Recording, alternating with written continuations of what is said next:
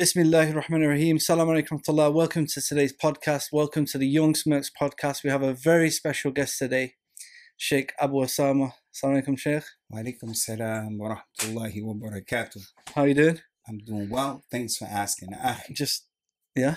My brother, No, John Fontaine. I'm so happy to see you again. Alhamdulillah. It's my pleasure, man. I want to take this opportunity to welcome you to our community here in Liverpool. Yeah. We have met a few years ago back in the Holy Land of Mecca. And then we went to Medina and we met up again. And now we're here in the UK in my community in Liverpool. So we lay out for you the red carpet of our hospitality. It's a pleasure having you here. Jazakallah khair, Sheikh. Sheikh, it's been a pleasure spending the past couple of days here, showing me around, showing what it takes to be an imam, subhanAllah. That's it's very eye-opening, subhanAllah. It's not an easy job. It's not an easy job, but it is fulfilling and it's rewarding. Yeah. It's a jihad, a struggle. Yeah. But I thank Allah Azza wa Jalla for the opportunity to be able to work with the Muslims and for the Muslims, as opposed to being tried with what a lot of Muslims are tried with, where they have to work with non-Muslims who it can be quite daunting and difficult because of the language and what they do. So it is a ni'mah, no doubt about it. Sheikh, subhanAllah, basically I set up this podcast and basically I'm trying to introduce the general Muslim to people like yourself, people who have studied Islam, people who have had a journey, because you were not always a Muslim. Yeah, that's correct. May Allah bless you for the effort of setting up the podcast. I think this is the first podcast that I've ever participated in. And I think it was only appropriate that historically it would be someone who I love, I respect. I had an interview similar to this a few days ago, and I hope we can touch upon that a little bit.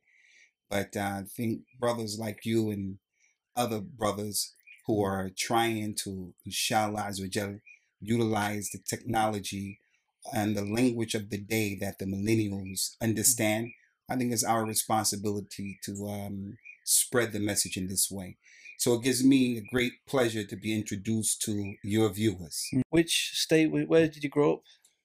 My family, my peoples are originally from North Carolina for the most part. They're from a place called Gastonia, Bessemer City, and some other pockets of North Carolina. They migrated to the north and they settled in New Jersey.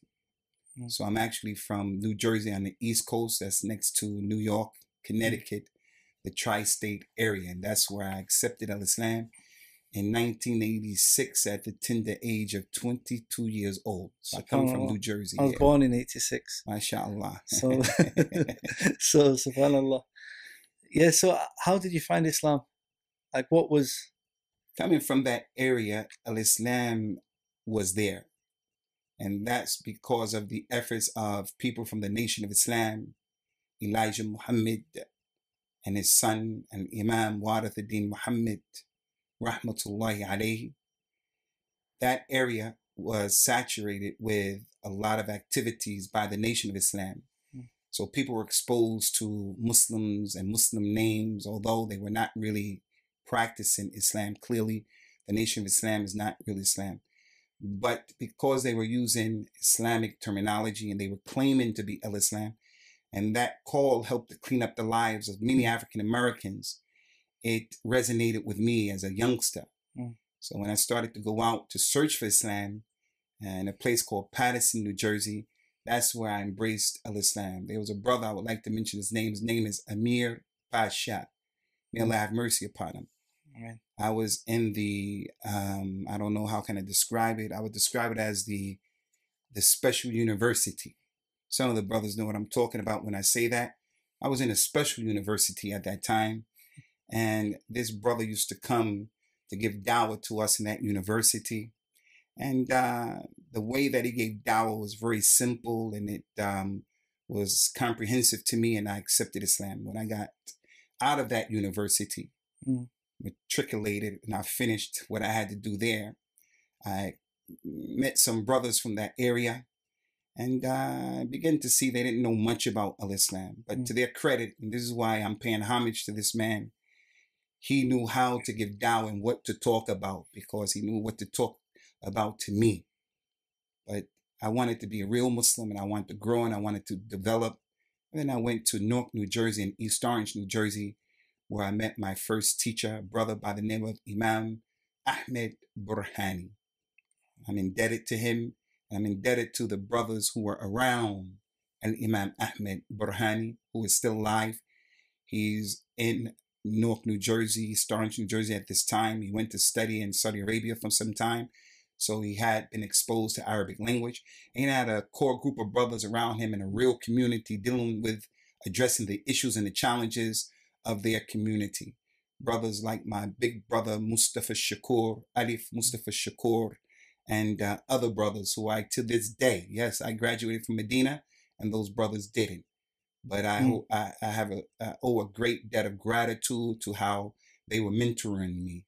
And I've never forgotten that about them. I've never forgotten that about them. You know, subhanAllah, it's so important to remember the people that made sense to you in them early years. Sometimes they're not scholars, they're not students of knowledge, just basic people giving the basic message of Islam. And it you know, you see something in it and you remember them for that.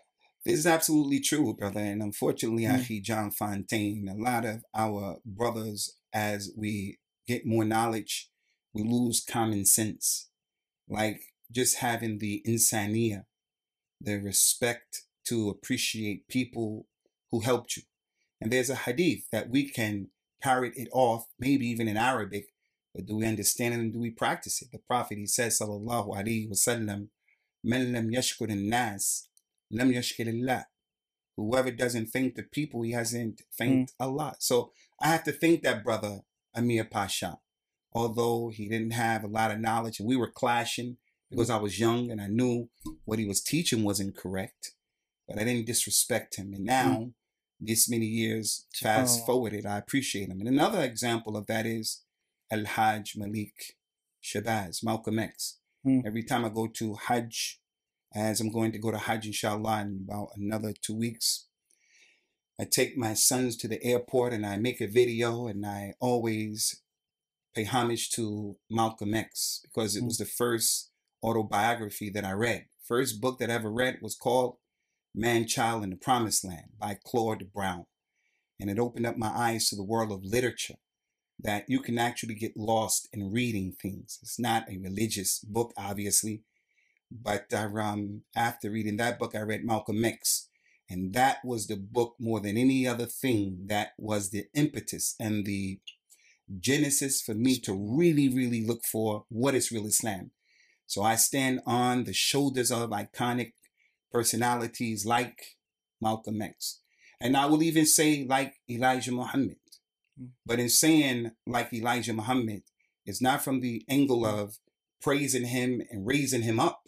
No, it's from the angle that the Prophet said about that man, sallallahu alaihi wasallam, when the companions were engaged and participating in a campaign against the non-Muslims, and they were fighting. And there was one man who was really prolific, and he was really getting busy and dealing with the non-Muslims. The companions saw him really getting busy. So they say, Ya Rasulullah, this man was really, really doing a wonderful job, an amazing job in fighting and killing the non-Muslims. Rasulullah sallallahu alaihi wasallam, due to revelation and due to being told, not because he knows the unseen, he said that man is from the people of the hellfire. The companions were shocked. And although they saw the man was doing a good job, when the Prophet said what he said, sallallahu alaihi wasallam, they had no doubt that what he was saying was true. And that's the sign of the true Muslim. As Allah said in the Quran, وَمَا كَانَ لِمُؤْمِنٍ وَلَا مُؤْمِنَةٍ إِذَا قَضَى اللَّهُ وَرَسُولُهُ أَمْرًا أَنْ يَكُونَ لَهُمْ الْخِيَرَةُ مِنْ أَمْرِهِمْ. It's not acceptable, befitting for believing man, believing woman, if Allah or His Messenger decides something to have any say-so. You have to do what has been established. Anyway, when they engaged the non-Muslims again, it just happened that someone stabbed that man. The non-Muslim stabbed that man, and he didn't have sabr. So in his state of agony, he put his sword in the ground and he threw himself on the sword, thus committing suicide. And committing suicide is one of the major sins in Al-Islam. So when the companions saw that that man committed suicide, they know there are a hadith, anyone who kills himself, he'll kill himself in the knot of Jahannam in the same way he committed suicide. If he jumped off of a high place, he'll continuously jump off a high place. If he took poison, he'll continually poison himself. If he stabbed himself, whatever, shot himself, he'll continually do that. May Allah save us and help us and all people who are tried with thinking about committing suicide. Anyway, when they told the Prophet about what happened, sallallahu alaihi wasallam, he said, and this is the point about Elijah Muhammad, Inna Allah la yansur hadha deen bi rajulin fajir. It is possible that Allah can help his religion, will help his religion with an evil man. Someone who's a non-Muslim, someone who's an evil man. This is possible. Allah can and will help his religion with someone who is an evil man.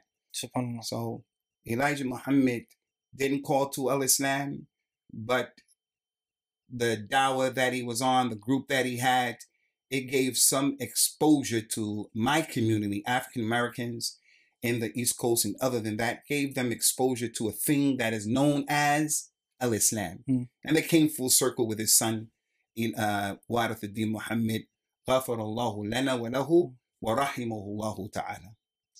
You know, one of the strong points with a lot of the community work they were doing, cleaning up the community, being part of the community. And this is something I've actually seen in you, spending the past couple of days with you here in Liverpool. SubhanAllah. You know, I will honestly say, SubhanAllah, people who think they know you, watching your, your videos online, they may have been following you for the past 20 years. I will honestly say you don't know the Sheikh until you come to Liverpool and see the way you are moving in the streets. You know, was walking down the streets, you're saying hello to the old ladies, you're saying salam to everyone, the non-Muslims, the Muslims, everyone knows you. You're patting them on the back. SubhanAllah, every age group from small kids all the way up to 80-year-old men, they have this love for you. You know, you've come into a community which SubhanAllah, you've had a few disagreements with the community. You don't agree with everything in the community. But I think this has actually, personally, correct me if I'm wrong, but I think it's brought something out of you which maybe wouldn't have come out of you in, say, like when you was in Green Lane and something like that. I feel that there's something else here. What do you think about that? I think it's a fair assessment and a good observation. I mean, first of all, as Abu Bakr as-Siddiq used to say, may Allah be pleased with him, he was a wali from the awliya of Allah. And when people used to say positive things about him in his face, and Al-Albani used to say this all the time too, Rahmatullahi alayhi, and Imam Al-Albani, Sheikh Al-Albani, he used to say, oh Allah, don't hold me accountable for what they're saying, and make me better than what they're saying. Make me better than what's being said. And there's some other stuff connected to that.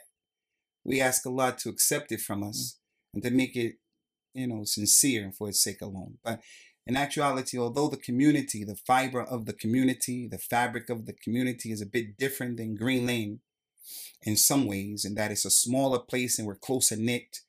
And in this area that surrounds the mosque, we're all Muslims from all parts of the world. We have about 60 different ethnic groups in our community. People from Indonesia, Malaysia, people from all over the Arab world, all over Africa. And we live around this mosque. So by default, I'm just going to meet everybody and know everybody. So coming to the masjid, going around the different areas that I visit, going to meet my community members and give them love, especially the younger people and the older people. And that helped to galvanize support, because when I came here, all of the jama'at of Al-Islam just about are here. The Ikhwan Muslimin from every country with the nuances that they bring to the table. From Egypt, from Iraq, from Syria, from Jordan, from Pakistan, from India, from everywhere. Sufis in my masjid, liberals in my masjid, Jamaat Tabligh in my masjid. Some young brothers from the Ghulat are in my masjid, and they're the most disruptive group. If I have to be honest with you, instead of helping the dawah of the Sunnah go forward, you know, they want to sabotage it and tell these regular people he's a mubtadi. Who's a mubtadi? It's unbelievable. But the point is, in having all of those different people, now your skills as a da'i are really tested, because these people are not singing from the same hymn book as you are. So you have to be easy with them. You have to be gentle with them. You have to be tolerant with them. You have to be wise with them. It makes no sense for me to engage these people in those things that are above their heads, or it's going to run them away. The Prophet used to warn against that. And he said to the people, Sallallahu Alaihi Wasallam, Inna fikum munaffirin. Some of you people, you make the people run away from Islam. You're too rough, you're too tough, or whatever the issue is. Abdullah bin Mas'ud and Ali bin Abi Talib, may Allah be pleased with both of them. And this is really important for all of us, mothers, fathers, any youngsters, anybody who's giving dawah.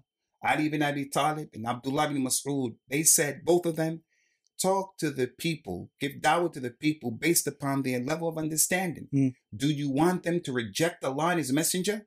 The other one said, radiyallahu anhuma, you will not talk to the people and tell them about some speech that they don't comprehend, except it's going to be a fitna to some of them. So what had happened, I just gave you an example. My brother, Mufti Munir, Muhammad Mufti Munir.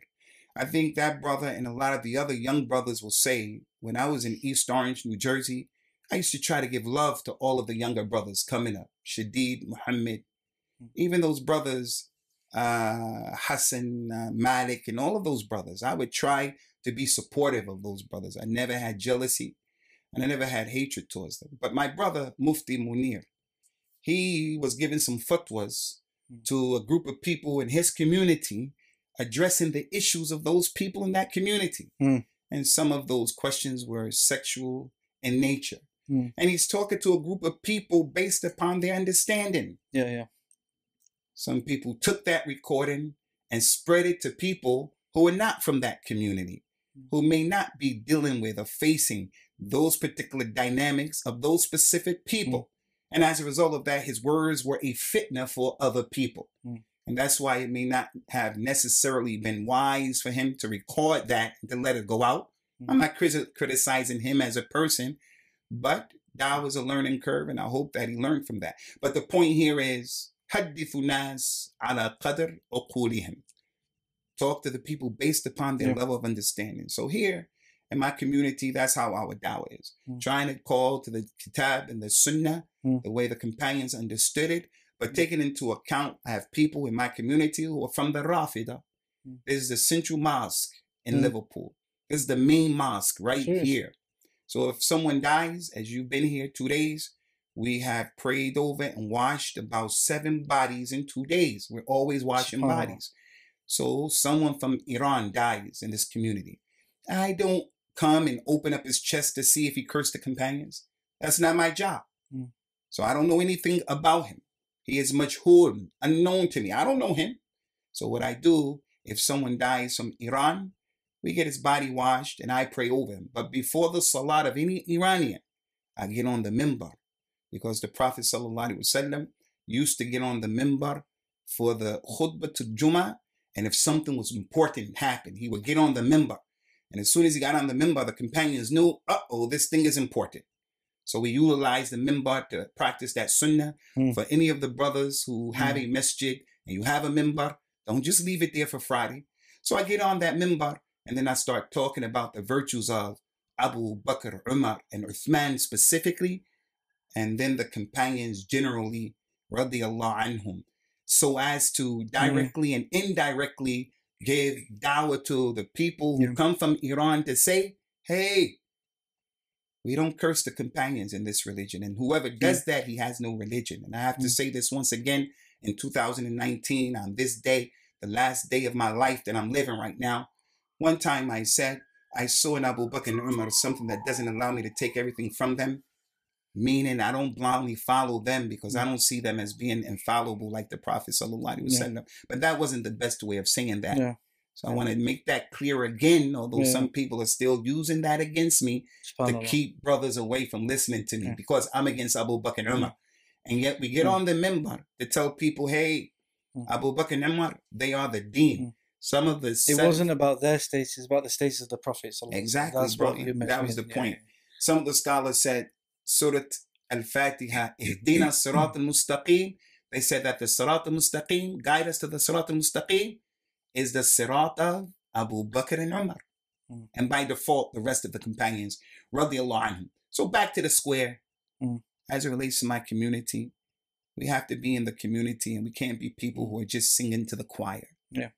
Our dawah should go out to the Muslims who are not upon what we're on, and also go out to the non-Muslims as well. So we have schools that are coming here that are not Muslims. Some of them come, there's a lot of hesitation and trepidation. They don't know, are we going to hurt their children? Their parents come as chaperones. And then when they come and they hear the message that we celebrate diversity in this city of Liverpool. Liverpool used to be a very important international city, like Paris, New York. Even like yesterday, London. you were showing us around. You were showing us the places where the slave masters That's and where things they like used to bring slaves here. SubhanAllah. This place has the very first Chinatown in all of Europe. Has the first mosque right here in the UK. So it is culturally rich. I think the first Muslims also came here, the Yemenis, right? Yeah, the first Muslims who came, they were sailors who came from Yemen and from Somalia. They came, and when they docked at the Liverpool dock, they threw their anchors overboard and they said, we're staying here. And they set up shop. They married the local women, the Scousers. Some of them went back and brought their wives here. And now they have a vibrant community, Yemenis and Somalis. But unfortunately, and this is what you'll find in the UK, a lot of our youngsters are involved in gun crime. They're involved in knife crimes. They're killing each other and stabbing each other. And we're not exempt from that. I've been here almost 3 years. This was the third Ramadan that I've been here. We must have had about 20 or so youngsters that have been stabbed or shot to death. SubhanAllah. One or two in didn't die. In Manchester, in London. London's even worse. It's even worse. I just saw a picture on WhatsApp.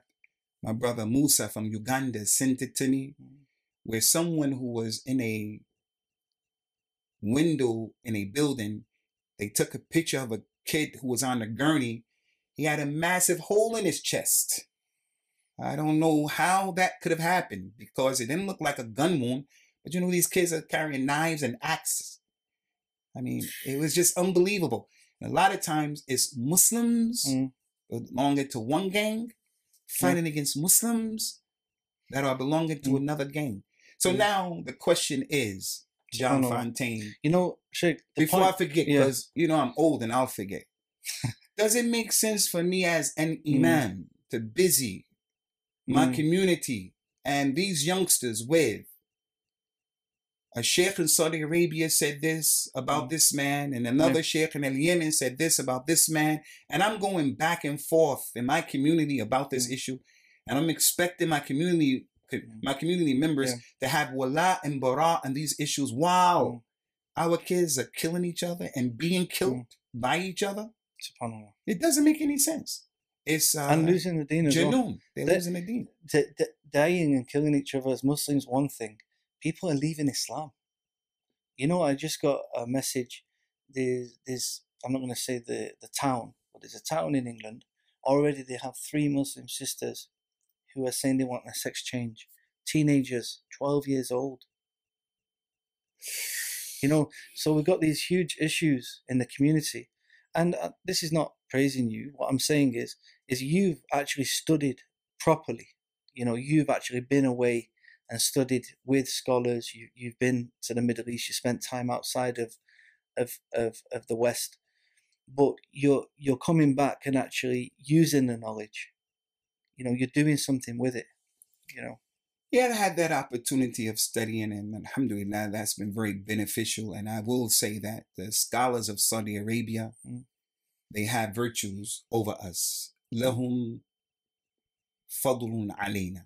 They have virtues because they helped us to get on the sunnah and they helped and they saved us from not understanding what real Islam was when we were knocking about in America looking for the truth. Because I started with the American Muslim Mission, and then I found Jamaat al-Tabligh for a minute, and it was with Jamaat al-Tabligh, and I was only with them for a hot minute. It was with them that I said to myself, if I don't get an opportunity to learn this language, then I'm going to be left to the devices of whoever is in America talking whatever they're talking. And I went to Saudi Arabia, alhamdulillah, and that was a ni'mah. But I have to have enough sense, and other brothers have to have enough sense. Respecting them is one thing, but superimposing Saudi Arabian culture upon the communities that we come from is not Islamic, and it doesn't make sense. And the scholars of Saudi Arabia, they represent some of the scholars of the Muslim world. They are scholars in Libya, in Morocco, in Pakistan, in Egypt, in Syria, in Jordan, and all over the world. And for that reason, the Sheikh Abdul Muhsin Al-Abbad, Hafidhullah, when he wrote that book, treatise, O Ahl Sunnah, be gentle with Ahl Sunnah. In his advice, he said, I advise you, brothers, to return your affairs back to the major scholars of Saudi Arabia. I love the book, I love the Sheikh, but I don't accept that particular point of advice. And I know what he meant. That's what he knows, and he respects that particular body. So he advised with that. And I don't think you can go wrong if you do that. But there are other bodies of scholars in the countries we come from. So we had this thing about he doesn't refer back to the scholars, means Saudi Arabia. Saudi Arabia. No, Saudi Arabia has good scholars on the Sunnah. And as I said, other countries, Uzbekistan, other countries, they have their ulama. Because people have their own unique circumstances. Now, that does not mean, as I hear some people saying in the West, for an example, or in America, that we are the scholars of those lands. We're not scholars. We're students of knowledge on varying degrees, but we don't have to tie ourselves to one country or one group of scholars, or to one or two or three scholars, or one body of scholars. Because Allah did not make the haqq munhasira. The haqq is not contained in no one man or two men or three men or four men or a group of body of major scholars. The haqq is not with them. They don't. They are not the ijma'. So, Sheikh, on this point, the past week or so, there has been some statements by someone from the West who said some statements in terms of where they kind of disconnecting themselves from the scholars. I mean, of course, as you're saying, these scholars are all over the world, but the inheritors of the Prophet ﷺ are the scholars.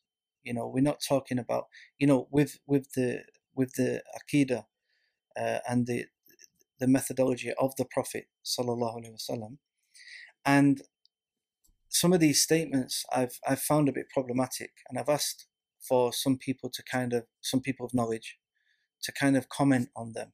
There's been a few videos which have been raised, but in terms of things like Aqidah, things like this, how should we study these points? And although, as we're saying, it's not just about scholars from the Gulf, there are scholars in different countries, but how do we identify what scholars we should go to in terms of studying the actual Aqidah of Islam? Well, I want you to remember that point if I forget to come back to it. But there was something that you said previously that I want to touch upon as well very quickly. You said that there is a town in which 3 Muslim sisters want to change their sex. These are real issues, brother. Right here. You didn't name that town. I'm telling you, right here in my masjid. In Liverpool. In Liverpool, in my masjid. There was a man who embraced Islam, and he's in the process of going through a sex change. And I met him, and I sat with him to try to deal with the situation, because he's not outside of the fold of Islam for what he's doing, but he's a revert of the religion, and he's in the middle of the process. So my point is, this is real stuff, man. This is the reality on the ground, brother. So I have to find out, and I have to figure out, what do we do with him? And this isn't something you can just sweep under the carpet. I can't. This is out in the open. you know. can't. So if we allow him to pray Jummah in prayer with the men as he was created, it's a problem because he appears to have characteristics of a woman. If we allow him to pray with the women, it's a problem because the women don't want that. And he's not a complete woman. He's not a woman. You understand what I'm saying? And if you say to him, I'm going to put you and isolate you in a room by yourself for Jummah, he can go to the authorities and say, they're discriminating against me. Yeah. So when they find me discriminating against him, I get splashed on the newspaper and the TV, and I become the nonviolent extremist while you and I are at each other's throats because that sheikh said he doesn't like this one and that one doesn't like that one, and you and me are busy being stuck on stupid dealing with this issue that really is irrelevant in comparison. I just wanted to make that point because these are real live issues. It's not just a segregated case. As it relates to Aqidah and studying Aqidah, we take our Aqidah from the book of Allah subhanahu wa ta'ala, who described himself, and he described himself with names and attributes, and he knows himself better than anyone else. And we take it from the authentic sunnah of the Prophet sallallahu alaihi wasallam, who knew the words of Allah better than anyone else. He was taught the Quran and the meaning of the Quran directly. Subhanahu wa ta'ala made sure that the Prophet sallallahu alaihi wasallam was the one, the Rasul, the Nabi who explained this religion. And he explained Allah's names and attributes and issues of Aqidah and theology, explained it to the companions. The companions didn't ask when they heard these things concerning Allah's names and attributes and these different aspects of what we believe in our theology. They didn't ask how, when, why. They didn't do that. They said, we hear and we obey. So what they did is what we do. Abdullah bin Mas'ud, he said to the people, ittabi'u wa la tabtadi'u, qad kufitum. Follow and don't introduce and make up. Because in what the companions were doing, it's enough for you. That's the blueprint for success. That's the template. If someone comes now, 1,440 years later, 2019, someone comes now and says, no, I found a way that is better. I found a way and I choose a way that's different than theirs, then that person is halik, as the Prophet says, sallallahu alaihi wasallam. No one will leave what I brought, which is clear, except that he will be destroyed. He's going to destroy himself. And we ask Allah to protect us from that. You know, this statement is very similar to how what this individual was speaking about. It reminded me of how Christian creed has developed. You know, how they've come away from the religion of Isa and they've formulated their own religion, their own Aqidah basically. But ours is formulated from the beginning, from the Prophet sallallahu alaihi wasallam. The deen is complete, and we take from the early everything sources. That we need to know, as I told you, about Allah, who He is, what He does, who He isn't, what He doesn't do, where He is, where He's not. And we don't know everything about Allah Azza wa Jal, but what He told us about Himself, subhanahu wa ta'ala, it is there in the Quran, and the Prophet brought it, sallallahu alaihi wasallam, and we don't have to look anywhere else. And you're right. What happened to the Yahud and the Nasara is that they started making up things until finally came up with a version of God that is not even correct. And they had ikhtilaf about who God is and who God isn't. Even I hear some of the people from the LGBT community saying she when referring to God. Why can't God be a she? And so forth and so on. In Al-Islam, in Aqidah, unlike fiqh, because I heard an erroneous statement from this brother that is like the fiqh. Aqidah is not like fiqh. And fiqh, the masadir of the fiqh, the sources where we say halal haram, Quran, Sunnah, Qiyas, Ijma. There's Qiyas. So we know that crack is haram We know that weed is haram, although Prophet Muhammad SAW didn't have crack of weed. Yeah. Hasha lillah. But we know because qiyas with khamr, intoxicants. In Aqidah, there is no qiyas. You don't make qiyas. So Aqidah is not like fiqh in any shape, form, or fashion, except that fiqh rulings are established from Quran and the Sunnah and ijma'. And over here, Aqidah has its proofs in Quran, Sunnah, and ijma' as well. But there's no qiyas in fiqh. So the scholars of Islam, no doubt, they codified the Aqidah of Islam, meaning from the asul of what the companions were upon and what they believed. And the first generations of Muslims is that they believe this and they believe that and they believe this. Yes, they did that. But the way they believe it, these things come from how we see the companions when the Prophet mentioned things to them, sallallahu alaihi wasallam. Now, of course, Sheikh, we have, of course, under the umbrella of Islam, if you like, we do have people with different Aqidah, which we regard as Muslims, but we believe they have problems in their Aqidah, in how they understand these certain, like the names and attributes of Allah, etc.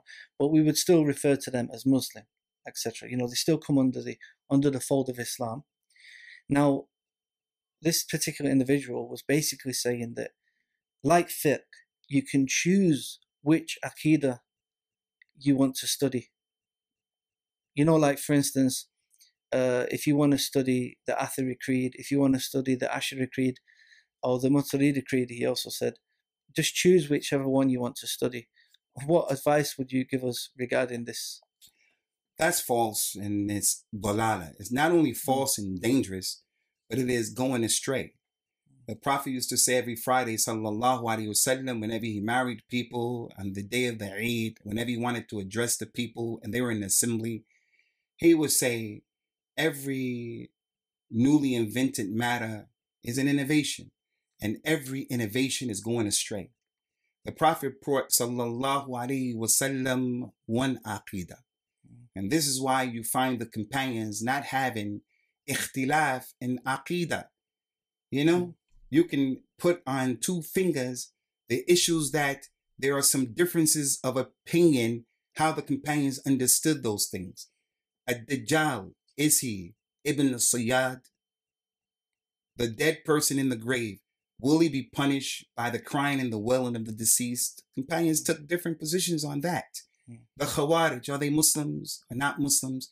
There are only a few issues, whereas in fiqh, and there's a proof that Aqidah and fiqh are not the same. In fiqh, just take salat, just take hajj, just take zakat. There are varying positions from the companions in those issues. But in Aqidah, no. And these are valid positions, valid differences, basically. Of course, there are differences. We don't even like calling it ikhtilaf, because sometimes I found people have an axe to grind against you and they upset. They'll take that statement the companions had ikhtilaf in some points of Aqidah. They'll go and tell a sheikh, Abu Usama said that the companions had ikhtilaf in Aqidah. Wallahi, they didn't agree on a few issues. You can count them on 10 fingers. 10 fingers. But there's a lot of issues. There are a lot of issues in Aqidah that they didn't have ikhtilaf. So the point is, it is not permissible for a person to say, you are at your own, you're on your own to choose from the Asha'ira or from this group or that group. And you're free to choose from the Athari way, the Salafi way. It's up to you. It's whatever works with you. That's not true. That's not true, because that's not the understanding that the companions had. And that's not the understanding that the followers of the companions had. Muhammad ibn Sirin told the people, verily this knowledge is your religion, so watch and beware of who you take your religion from. They used to come to Imam Malik, these people of these varying aqidas, and they would say, I would like to debate you about an ayat of the Quran. Ar-Rahman, al-Arsh istawa. Allah is over his throne. Ar-Rahman. So people started differing in that after the companions. They came to Imam Malik. The man said, I want to debate you on that. And Imam Malik said, no, I know my religion. I know where it lies. I know what the Quran said. I know what the companions were saying. So what you do is go look for somebody else to debate them who doesn't know his religion.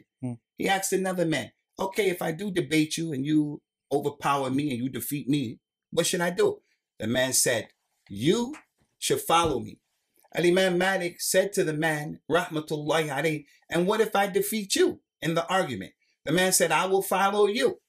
And Imam Malik then asked him, okay, what if I took your side and you took my side, and then the third man came and he defeated both of us? He said, then we should follow him. And Imam Malik said, I see you as a man who is mutalawwin. You're changing colors. Every time someone comes with you with an argument, first you're on the aqeedah of this person, the aqeedah of that person, the aqeedah of that person. That's your religion. You flip-flopping. You all over the place. You are a hot mess with this understanding. No, we have to have a thabat. We have to be established and firm. And don't worry about how people are looking at you and making fun of you. And Imam al-Awza'i told the people, take the methodology and the way of the predecessors, those companions. And don't be faint-hearted and weak and afraid of the people and the numbers that they have who are following other than that way. So if someone comes with this beautiful speech about how he is open-minded and he is allowing people, don't listen to that. Be stubborn and tenacious in holding on to the way of the companions. And that's what the Prophet says, sallallahu alaihi wasallam. He said, Abdu alayha bin nawajid. Hold on to my sunnah and the sunnah of the Khulafa al-Rashidin, those companions. Abu Bakr, Umar, Uthman, and Ali, may Allah be pleased with them. And the companions. Hold on to it with your molas. Bite on it. Because if a person were to hold something, he can apply so much pressure with his hand. He puts it under his arm, he can apply so much pressure. If he puts it between his neck and his shoulder, so much pressure. He puts it between his knees, so much pressure. But if he puts it in his mouth and he's biting down on, that's the most pressure that he can apply from his body. That's the way of the Prophet saying, sallallahu alaihi wasallam, don't open up your minds and to give it to people who come with zukhruful qawl, just beautiful, beautiful, flowery words. You'll wind up in the hellfire with that. SubhanAllah. SubhanAllah. Sheikh, for, of course, a lot of the people who might be listening to the podcast, they're going to be English speakers. They're not going to have access to books in Arabic or even scholars. For the most part, a lot of people don't even have access to students of knowledge, etc. What books in English would you recommend for people who are trying to understand the correct way of Islam? One thing that I can say that I try to do, John Fontaine, is I try to stay in my lane. I'm not one of those people who tries to be on every ship that leaves the dock. I know what I do, and I try to do what I do the best that I can. And there's a reason why I don't have, alhamdulillah, any envy, inshallah, towards any other da'i. A lot of the problems that we have amongst ourselves, it goes back to desires. Who's getting the most exposure? Who has the most followers? So I know my lane and I know what I do. I'm not that dude who's going to line up the chairs and the cups, and that's not my job. It's my job to come and deliver the khutbah, the lesson, and I know my lane. You actually, brother, may be better equipped to answer that question than I am. And that's because I really don't know with yaqeen, sound knowledge, what books are out there in English. And I'm just saying this because this is my reality. I don't really read English books like that. Of course, yeah. But generally speaking, and you would be able to answer that question better than me. But right off the cuff, off the top of my dome, the Book of Allah has been translated into English. The proper aqeedah, first and foremost, is in the Quran. And then in the authentic sunnah of the Prophet sallallahu alaihi wasallam. But both of them are vast. But I'm encouraging people, read the Quran. Read the Quran and come to know what Allah said about himself. And read as much of the sunnah as possible, because those are the two sources. But as I said, the scholars codified this aqeedah. So there are certain books that a person can read to make it easier. I found the book of someone who I consider an elder to me. I consider him one of the pioneers of the Stawa of the Sunnah in America and in the West. Abu Amina Bilal Phillips. May Allah bless him Ameen. and his efforts and his projects across the globe. Bilal Phillips wrote some plain and simple books. Like I think he has a book called Kitab al-Tawheed. Yeah. Some basic books about what we believe. And it's in a language that any Amr, Bakr, Zayd, Amina, Aisha, Fatima, Khadija, any Tom, Dick, or Harry can understand those books. So read that book that he wrote, Kitab al-Tawheed. And also the larger book by Muhammad ibn Abdul Wahhab, Rahmatullahi alayhi, Kitab al-Tawheed. Why that book? Because he comes from Saudi Arabia and he's a Wahhabi and I have allegiance to the Wahhabis? Kalla. I don't agree with everything about Muhammad ibn Abdul Wahhab, Rahmatullahi alayhi, or his ikhwan who were with him. I don't agree with everything. But his book is a book that brings verses of the Quran, and then those verses are strengthened with a hadith talking about the same issue, and then he brings the statements of the companions and the tabi'een about how do you understand those issues. And it's a basic, simple, comprehensive book. Yeah. So You know what? I would say read those books. Yeah, I agree that, I mean, from my own experience, when I first came to Islam, I found Dr. Bilal Phillips, his books, especially because they were actually authored in English. They were not translations from Arabic. I found them very beneficial, you know, and Jazakallah khair, Sheikh. Bilal Phillips, I have to take this opportunity to say this. Bilal Phillips, brother, when I became a Muslim, I found the American Muslim Mission. I went to the Jamaat Tabligh, and I used to go over to New York City to their main mosque to hang out with them on a weekend. And I found the people from the Ansarullah cult from Brooklyn, New York. They looked attractive. They were wearing phobes, the men. And the way they were dressing, I was a brand spanking new Muslim. I don't know what Islam really is, but they looked attractive to me. And then when I went up to the guys who were selling things at their stalls, the smell, the aromas, that whole thing about, you know, when you become a Muslim. I even remember when I was very young. To this day, if I look into a marble and I see the prisms and the colors, it reminds me of when I was young. So I remember being a first Muslim. If I smell frankincense, if I smell to this day Egyptian musk, it takes me back to those days of Islam when it was simple. Easiest, very simple. Yeah, subhanAllah. And Bilal Phillips's books, the Sheikh's books, wallahi, I read Ansarullah cult, that book, and it opened up my eyes that, hey, you got to be careful. These groups are a problem. I mean, generally speaking, these groups. Now, how in the world? I do not agree with everything that a Sheikh Bilal says, and he doesn't expect or want me to agree with everything he says. How can I come now and throw that man off of the Sunnah because he made a mistake here or there, or he doesn't parrot the words that I parrot, nor does he big up the Sheikh that I big up, as opposed to following the hadith?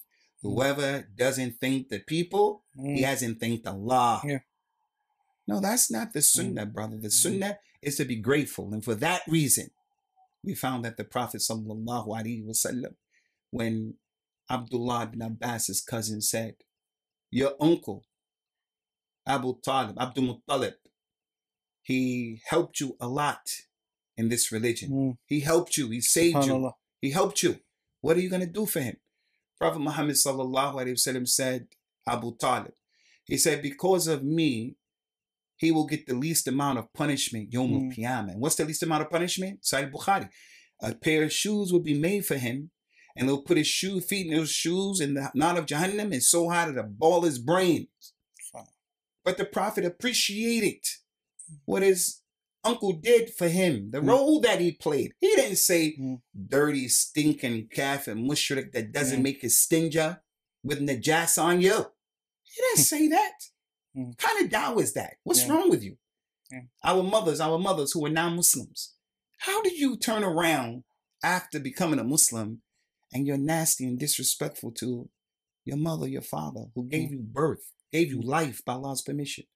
So this is a narrative that I can't really I've said this many times, and many people know, but Dr. Bilal, it was one of his videos that actually made me become a Muslim.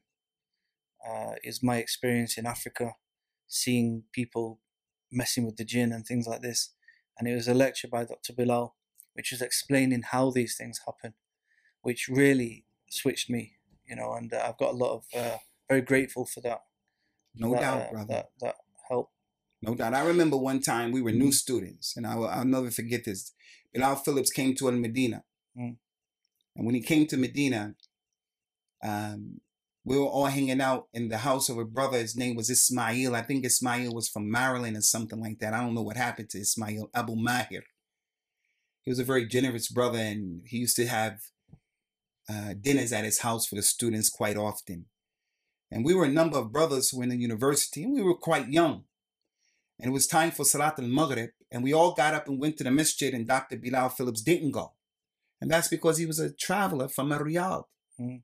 We don't know what his background and his story was. He chose not to go. And we all went to the mosque. And when we went to the mosque, some of the brothers were saying, man, he ain't even coming to pray. What's up with that? And it was a thing in their hearts. What's up with that? He ain't even coming to pray. He don't even go to the masjid. And that's what happens when you're young. Mm. There's a statement. It's a weak hadith. They say that being young, it's like being crazy. When you're young, you just have these crazy ideas. Mm. And that's why the Prophet ﷺ described the Khawarij as being people who are young with crazy ideas. Had the brothers had a little bit more knowledge, a little bit more tolerance, a little bit more patience, and I would even go as far as to say a little bit more sincerity, and step to him and ask him, not accuse him, ask him, Sheikh, why aren't you going to the masjid with us? Why didn't you go? He would have said, I'm sure, because I'm going to pray Maghrib with Isha, because it's not wajib for me to go to the masjid as a musafir. And then we would have just relaxed. And that's why Allah, his Prophet ﷺ told the people, Allah said, فَاسْأَلُوا أَهْلَ الذِّكْرِ إِن كُنْتُمْ لَا تَعْلَمُونَ. Ask the people of knowledge if you don't know. SubhanAllah. Let them explain it to you, but don't you become a mujtahid and you start making up rulings on your own. No, know your position. You are young. Yeah. I'm older than many of these people, 55, 56, 57. I lose count. I'm getting old. You don't look a day over 57. No, I can still fight. I'm not bragging, but I'm old, brother. I feel it. Sunnatullah fil ladina khalu min qabl. It's the sunnah of Allah. But I know I'm not a scholar. I'm not a mufti. I'm not a scholar. I'm not a mufti. I do the best that I can, but I got to know my position. So if a question comes that's bigger than my hajm, it's bigger than me, I have to fall back, fall to the black, and reach out to someone who I believe has more knowledge. So what we want our young brothers and sisters to do is be upon your religion with enthusiasm and with seriousness, but know that you are young. There's a hadith that says 3 things will destroy you. 3 things will destroy you. And the first one that he said, i'jabul mar bin-nafsi, a person being impressed with himself. I'm in front of a microphone now, and I'm impressed with myself, who I am. Let's talk about me and what I did. Yeah. No, man. Prophet Muhammad sallallahu alaihi wasallam, if anyone had the right to be impressed with themselves, it was him, sallallahu alaihi wasallam. But his da'wah was to Allah. Ud'u ila sabili rabbika. Call to the way of your Lord. All of those ayahs. Qul hadi sabili ad'u ila Allahi ala basira. Tell them, this is my way. I call to Allah on the right way. He didn't call to himself. And when the people took an opportunity to big him up like that, Ya Rasulullah, you're the best of us and the son of the best of us. He would tell them, stop this and don't let a shaitan fool and trick you. Say, Abdullah wa Rasulullah. I'm just a man from Quraysh whose mother, she used to eat a farid, a delicacy that the Arabs used to have. That's how he was. So our da'wah should be to him and not to ourselves or our group or our sheikh. Tie the people to the real aqidah, man. Here we talk about aqidah. And people could tell you what books to learn from. But practically speaking, we don't find people connecting them to the Quran, connecting them to Allah, connecting them to the sunnah of the Prophet sallallahu alaihi wasallam. But we want to connect the people to myself, to my group, to my masjid, to my madhab, to my imam. No, no way. And there's another reason what's the problem with the statement of that brother from America who studied in Yale University, who mentioned this thing about Aqeedah is open. Take whatever you want. No. The Ash'ari, that Aqeedah is named after a man, Abu Hassan al-Ash'ari. The Jahmiyyah, many people don't know about it, but it's one of those famous groups of deviation and kufr. It's named after a man. Okay? Jahm ibn Safwan. All of those Jamaat, all of them, they come as a result of the creation of a human being. And our Aqeedah doesn't go back to one individual here or there from Adam's sons or daughters. It goes back to the Kitab of Allah and the Sunnah of the Prophet, as we mentioned, the way the companions understood it. Now, Sheikh, we're on this topic of Aqeedah, and of course, there's different ways of, how can I put, labeling or describing people who follow the way or the Sunnah of the Prophet ﷺ in his actions and his Aqeedah, etc. You know, in different countries, like for instance, Indo-Pak region, that type of area, you might hear like Ahlul Hadith. In the West or in the Gulf, you might hear Salafi or things like this. What do these terms mean? I mean, personally, as I've mentioned this to you before, I find some of these terminologies can be problematic. Like, I'll give you an example. Like, if you go to Germany, and within that country, Salafi actually means like ISIS. In Germany. Where I live, in Uganda, Salafis are known as Tablighi Jamaat. So what I'm saying is, it's important that when we're using certain terminologies, and even in the West, if you say Salafi, it will mean a particular group of, if you like, or group of brothers, for instance.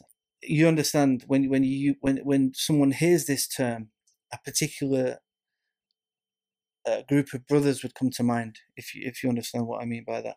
So, I mean, how do we explain these this way, you know? Scholars of the past, we have to accept and we have to embrace this. The four Imams, Al-Imam Abu Hanifa, Al-Imam Malik, Al-Imam Ahmed, and Imam Al-Shafi'i, rahmatullah alayhim, all four of them accepted these different terms that describe the people of the Sunnah. So if someone is coming today and saying, I'm just a Muslim, that's cool and that's fine and that's dandy, but how can you say you follow those Imams and you're on the madhab of those Imams and all four of them accepted this classification and this categorization? The classification of Ahlul Hadith. That statement of the Prophet sallallahu alaihi wasallam, "La tazalu ta'ifatu min ummati ala al-haqqi mansura." There will not be a group of people. There will always remain a group of people from my community. They will be the helped, and they will be the ones that are mansur. Al-Imam Ahmed said about this hadith, if it's not al-hadith, this group, I don't know who it is. Who is the Prophet talking? This is not al-hadith. But what did he mean by al-hadith? He meant the people who practice the hadith. As he said, al-hadith are the people who practice the hadith. Al-Imam Abu Hanifa said, إِذَا صَحَّ الْحَدِيثُ فَهُوَ مَذْهَبِي. If the hadith is authentic, that's my madhab. So Imam Ahmed, he said, Ahlul Hadith, the same hadith, that the group will be Mansura, that group will be the Ta'ifa and Mansura, the saved sect, the victorious sect, the Salafi people. All of the Imams of the past, they didn't have anything to say about that. They didn't have a problem with it. But now we find that because of infighting, because of people claiming what is not true, things are getting lost in translation and misappropriated and misunderstood. So I say right now, we have to have some understanding as far as people are giving dawah. If we find in Germany that Germans understand Salafiyya is ISIS, stay away from the word. And if you find over there in Uganda, Salafiyya, people with Salafi or Jamaat Tabligh, stay from the word. You don't have to go into a masjid and use that word at all. But from a theoretic perspective, a knowledge perspective, we shouldn't be predisposed to rejecting it, because we find the scholars that we love, honor, and respect, at least we claim that, all of them were okay with these different names. And they're just synonyms. They're just synonyms. But they are used to divide the people unnecessarily. One of the usul and principles of a Salafiyah is Salafiyah comes to bring people together. It comes to unite people. So you can't take the religion to divide people unnecessarily. Unnecessarily. You and your brothers are on the same thing and you are dividing the people. There's some problem in your comprehension and your application of Salafiyah. Because Salafiyah, al-Islam, seeks to bring Muslims together. And you're seeking to divide them. So in that incident that happened with the companions, may Allah be pleased with them, in the story of the slander of our mother Aisha, that's known as Qissat al-Ifk, when they accused her of committing adultery, a'udhu billahi min dhalika, when she was left in the desert and one of the companions came and picked her up, and then they came into Medina alone at midday, and the munafiqun saw them and said, they're having an affair. When the news hit the Prophet ﷺ, he went to the masjid and he said, who will help me against a group of people who are saying this thing against my wife and my companion, who I only know good about him? Some of the companions said, we will help you, Ya Rasulullah, because they knew that that guy was from the Ansar.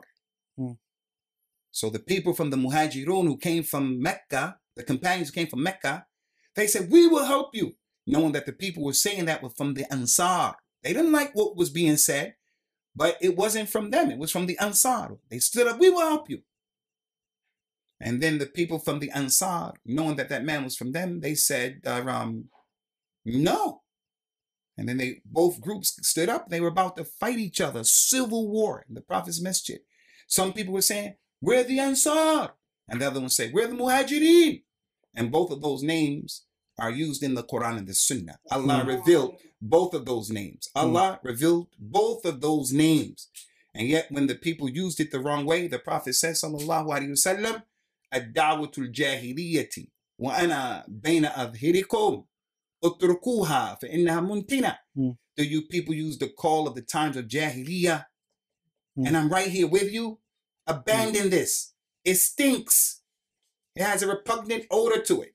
So if I use, I'm African American, I'm Maliki, I'm this and I'm that, I'm a super Salafi, I'm this, I'm that, I'm Hizbut Tahrir, I'm this. All I'm doing is dividing myself unnecessarily. Recently, people have been debating online. You know, you've got Muslims debating each other, subhanAllah. And I've seen that recently you actually was a part of some of these videos. First of all, I would like to tell everybody, the young brothers and the du'at, the salaf of this ummah, they used to come up with principles to save us and to protect us. One of those principles that would help us about where we take our aqidah from is that Imam Malik and Imam Ahmed used to say, beware of taking a position that you don't have an imam that preceded you in that statement. That would divinely protect you. So someone can't come now and say, I'm on a new aqidah. Everything is okay. Who said that before you? You'll be protected with that principle. Another one of those principles that we have is that the scholar said anyone who debates a lot and he makes that his way of religion, yastakthir min al-mujadila. Anyone who does that a lot, debating people, he will change his colors a lot. He will be on this day one day, and this thing another day, and that thing another day, because your religion is debating. So religion and debating, it has its proper place, its people, its time. But the fitna of the culture we're living in right now, a culture of speaker's corner, millennials, social media, algorithms, followers, views, it makes things that are controversial, everybody is jumping up and everybody has something to say. And it's just a lot of confusion. And the Prophet told the truth, sallallahu alaihi wasallam, when he talked about the Ruwaybidah. He said that the Ruwaybidah is the ignoble person, an ignorant person. He's a nobody, and yet he's talking about the religion. So anybody can get up and talk about the religion. Just throw something out there, watch what's trending, and you're going to get people going to follow that and have things to say. Make takfir of people, tabdi of people, tafsiq of people. He's a kafir, he's a mubtadi, he's a fasiq, he's this, he's that. So for the youngsters out there and for all of us, don't be a person who's debating. Now, this issue of what happened recently is that I was contacted by a brother, Muhammad Hijab, who I met twice prior to that. Once last year in preparation for Hajj. And I was by the house of a brother who graduated from Medina, one of my students. And he's graduated this past year from Kulliyat al-Hadith. I met Muhammad Hijab there. And I had a nice opinion about him. I liked the way he was. He was respectful, respectable, calm. I liked that. He contacted me and said, would I like to do a program with him? And I said, yes, but. And I started to ask him questions about himself and what I had heard. Peter Waqad. I heard this, I heard that. And I'm not one of those people who's just going to take what people tell me about other people. So I did my due diligence and I talked to him directly. إن جاءكم فاسق بنبأ فتبينوا. If someone comes to you with news about something or someone, ascertain. And that's what I did. I was pleased with what he had told me and about himself. And I said, you know, people are saying about the brother, he's this, he's that, he's not this, he's not that. He's against the Sunnah, this and that. That's not what I heard from him. That's not what I heard from him. And I said to myself, he's a young brother, mashallah, and he has ability in his lane, giving dawah and debating with non-Muslims. I heard that he was really good at that. But he has some mistakes here and there, things that I don't agree with. So after that particular interview that I gave, some things came out. I wasn't pleased with those things. I wasn't pleased with those things. But is Muhammad Hijab perfect? No, you show me a perfect person giving dawah to Allah. And I show you someone who is an angel or a prophet or a messenger. So I believe someone like that, inshallah, from what I got from him, my relationship with him is that I don't agree with what people are saying. He makes mistakes. I'm free of people who want to bring scholars down. I'm free from from anyone who wants to hit a Salafi. I'm free from that. I'm free from that. That's my life. That's my dawah. That's my deen. But I believe that we should breathe on people. We want people to be with us. We're not those people who, if someone isn't exactly with us in every point, we want to throw him off and crucify him. I don't agree with that. I don't agree with that. So people are allowed to disagree with me and the interview that I held, that I did. You're allowed to disagree with me. That's your prerogative.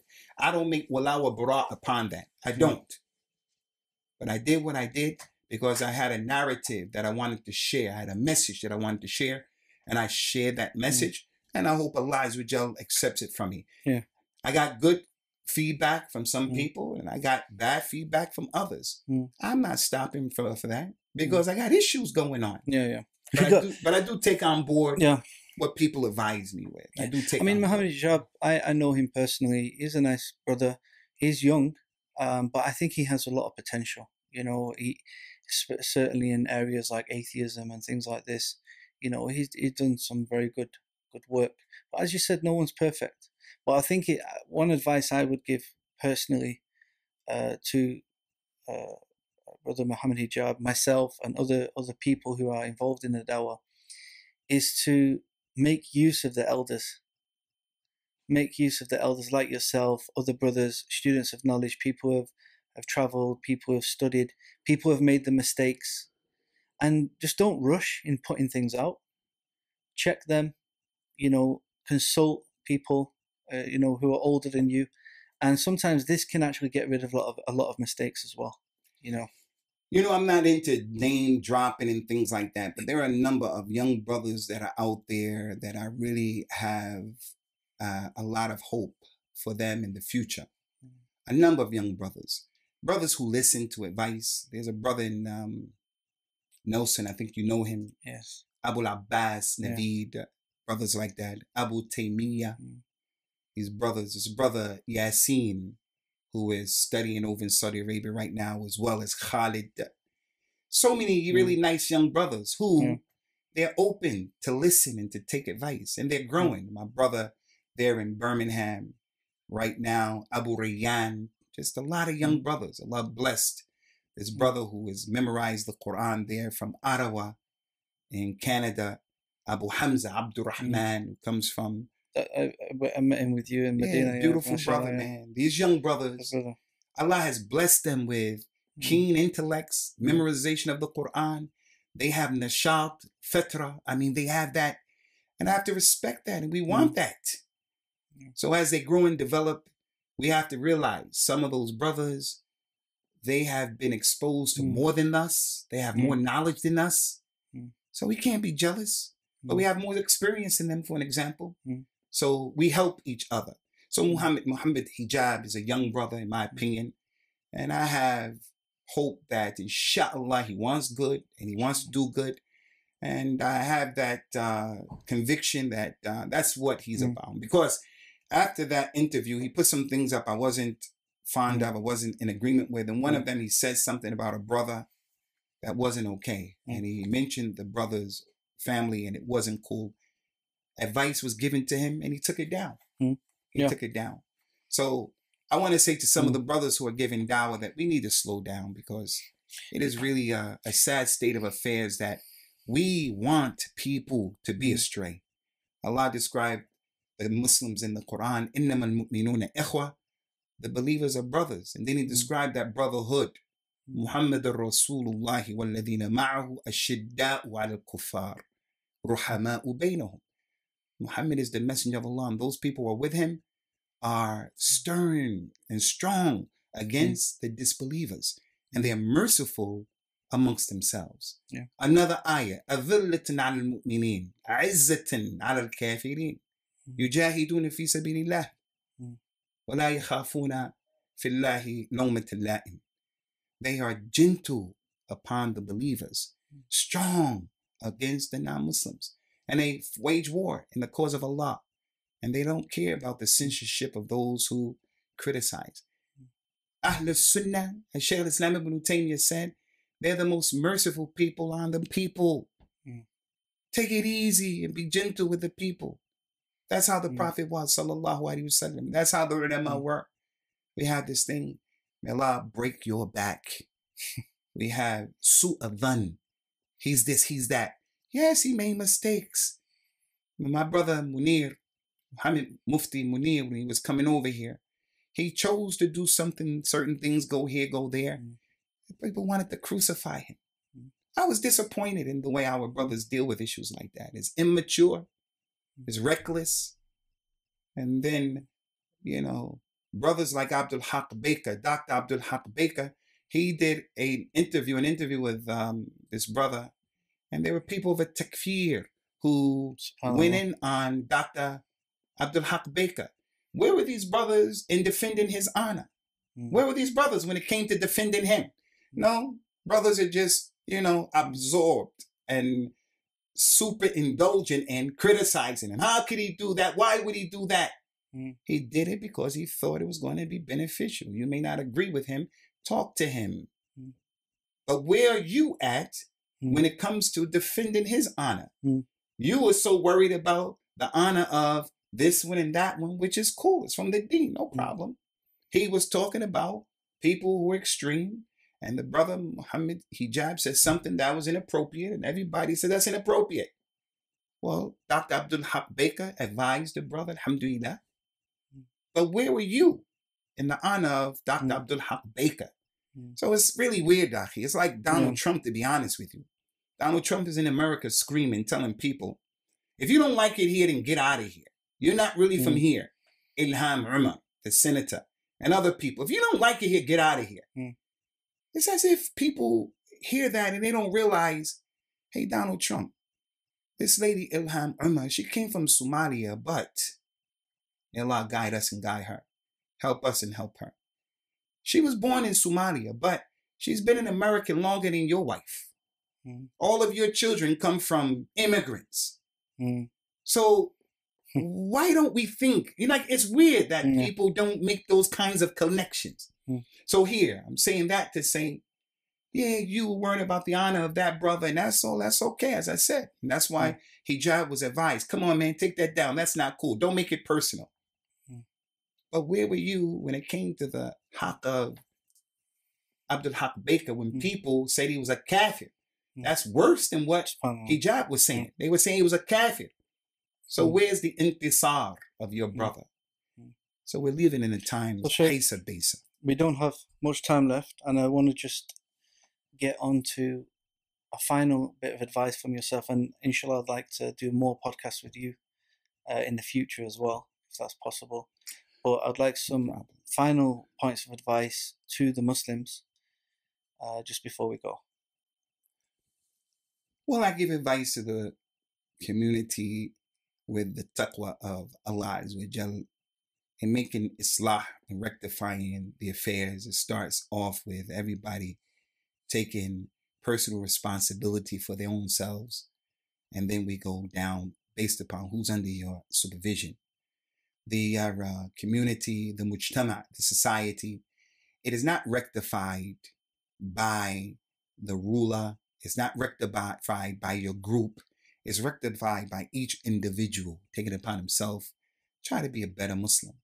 And as a father, you try to help your family to be better Muslims and in our communities and so forth and so on. So my advice is to have the taqwa of Allah as the Prophet ﷺ was advised with.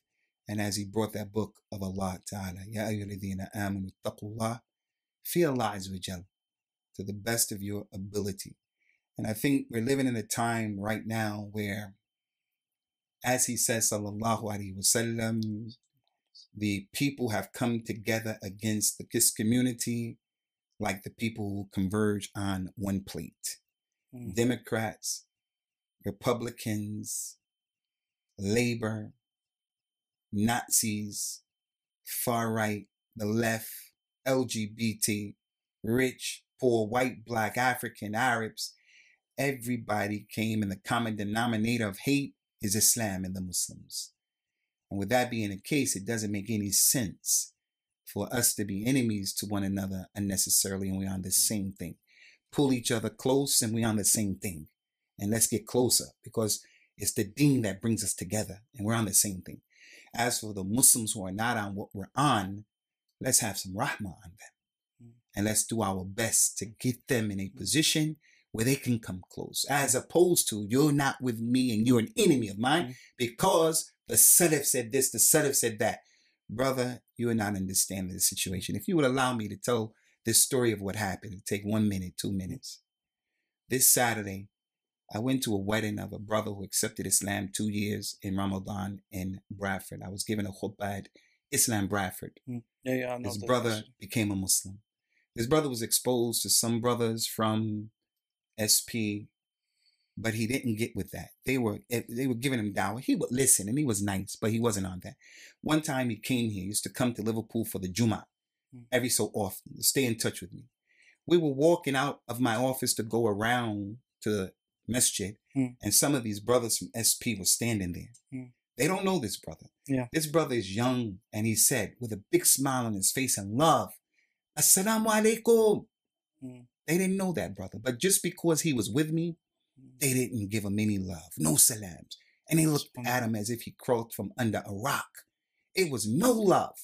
And this is a sincere beginning brother. Muslim, 25, 26. He's a chemist. He's a good brother. Hasabu kadhalik. Wallahu hasibuhu. When they looked at him and they didn't give him that love that he was giving them, he said, and he's been accepted to Al-Medina now as well. He said to me, they don't even know me. He was hurt, shocked, because he saw the way they looked and he knew who they were. He was hurt, but it was a lesson for him. And that lesson was, this is not the sunnah. This is not how you treat people. He got married Saturday. I went to his wedding. At the wedding were some of those brothers from SB at the wedding. We're in the wedding and they're kuffar there, his relatives kuffar. It wasn't a big hall, so we could hear the women going, we can hear that. And they were doing the duff, and you could hear the women's voices. You couldn't see them. You could hear anashid with music. I'm not criticizing, I'm saying that's there. So some things were munkar that were there.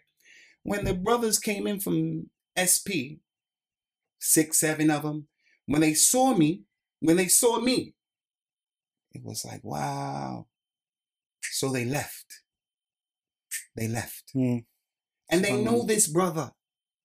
They know this brother because when they came in, they hugged him and everything. He's not with them, but they're his friends. They know him. Some of them left. They left. Just because of you. Because the Mubtadi was there.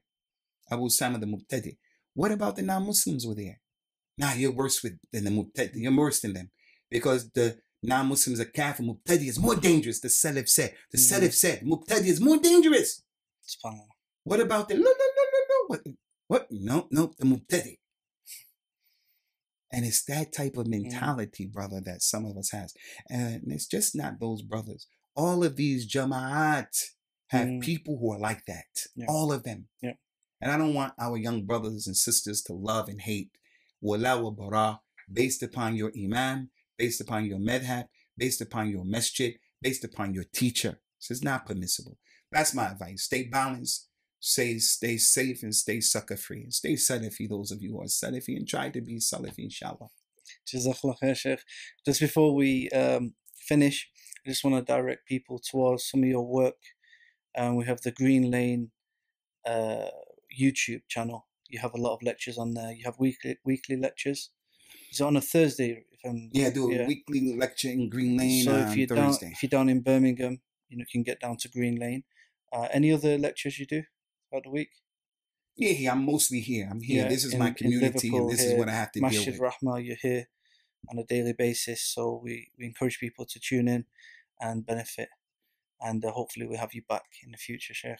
Shukran ya akhi, John Fontaine. May Allah bless you, man, and your family. And inshallah, hopefully, I'll see you on Hajj again. Inshallah. And hopefully we'll be there together, inshallah. Labbaik Allahumma labbaik. Looking forward to seeing you, right? Jazakallah. Actually, just one last thing. Sure. You told me a very nice thing which stuck with me when we was on, I think, Umrah Hajj, one of them. And you're saying people have different strengths in their worship. Some people, they're very good at fasting. They've got the Monday and Thursday locked off. Some people are very good at the tahajjud. Some people are good in charity. And you were saying that this is just as your thing. As you're saying, make it clear. For you, teach. Yeah, for teach, you, brother. That's what the people from the Nation of Islam used to say. Make it clear. Teach, brother. Go ahead. No, you were saying for one of your things is the Umrah and the Hajj. This is something that you personally connect with, and you found one of your strengths. Yeah, Akhi, Hajj is an ibadah that is awesome, especially when you're giving dawah, because you have these pilgrims who are there, and they're like a blackboard or a whiteboard. And as the teacher, you take the opportunity at Hajj to call them to the Sunnah, to call them to Salat, to call them to Tawheed, to address so many issues. That's in terms of dawah. It's an awesome experience. And as far as performing Hajj itself, for me, it's that ibadah from the ibadat of al-Islam that resonates with me. I like that jihad because you're so tired. When you perform Hajj, you feel at the end of it, I think I did something for Islam. I felt like I did something for al-Islam. So when our iman goes up in Ramadan, because of the fasting, Hajj is the same way. Your iman goes up in a different way. And that's why we find people like Hassan ibn Ali ibn Abi Talib and other companions. They used to make Hajj, radiallahu anhum, 20 times, 30 times, walking. And they would make Hajj over and over again. And anyone who does the Hajj correctly, he'll return like the day his mother gave birth to him. So it is in and of itself, from all angles, a tremendous ibadah. And from the ni'mah of Allah is that He afforded me the opportunity to go every year. Yeah. Jazakallah khair. Good reminder. So anyone who's not been to Hajj, make the plans and get it done, inshallah. And in saying what you're saying, your thing may not be Hajj. So your thing may be being respectful to your parents, birrul walidain, like some of the tabi'in and other people. Uwais al-Qarni, the Prophet said he was really good to his mother. That's your thing. His thing is giving sadaqah. His thing is giving the adhan. His thing is praying in the first row on the right side. His thing is doing the Quran in a month. His thing over there is, whatever it happens to be. Working with the youth, mentoring people, just getting your lane and do you to the best of your ability, and don't hate other people who are doing the things that they're doing. Do something for Allah with ihsan. That's it, brother. Ihsan. Jazakallah khair, Sheikh. Assalamu alaikum. Shukran lakum. I appreciate it, man. Welcome.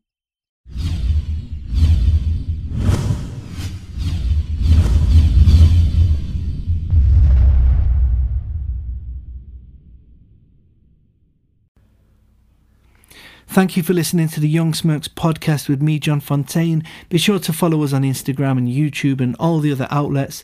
Like and subscribe and leave a comment.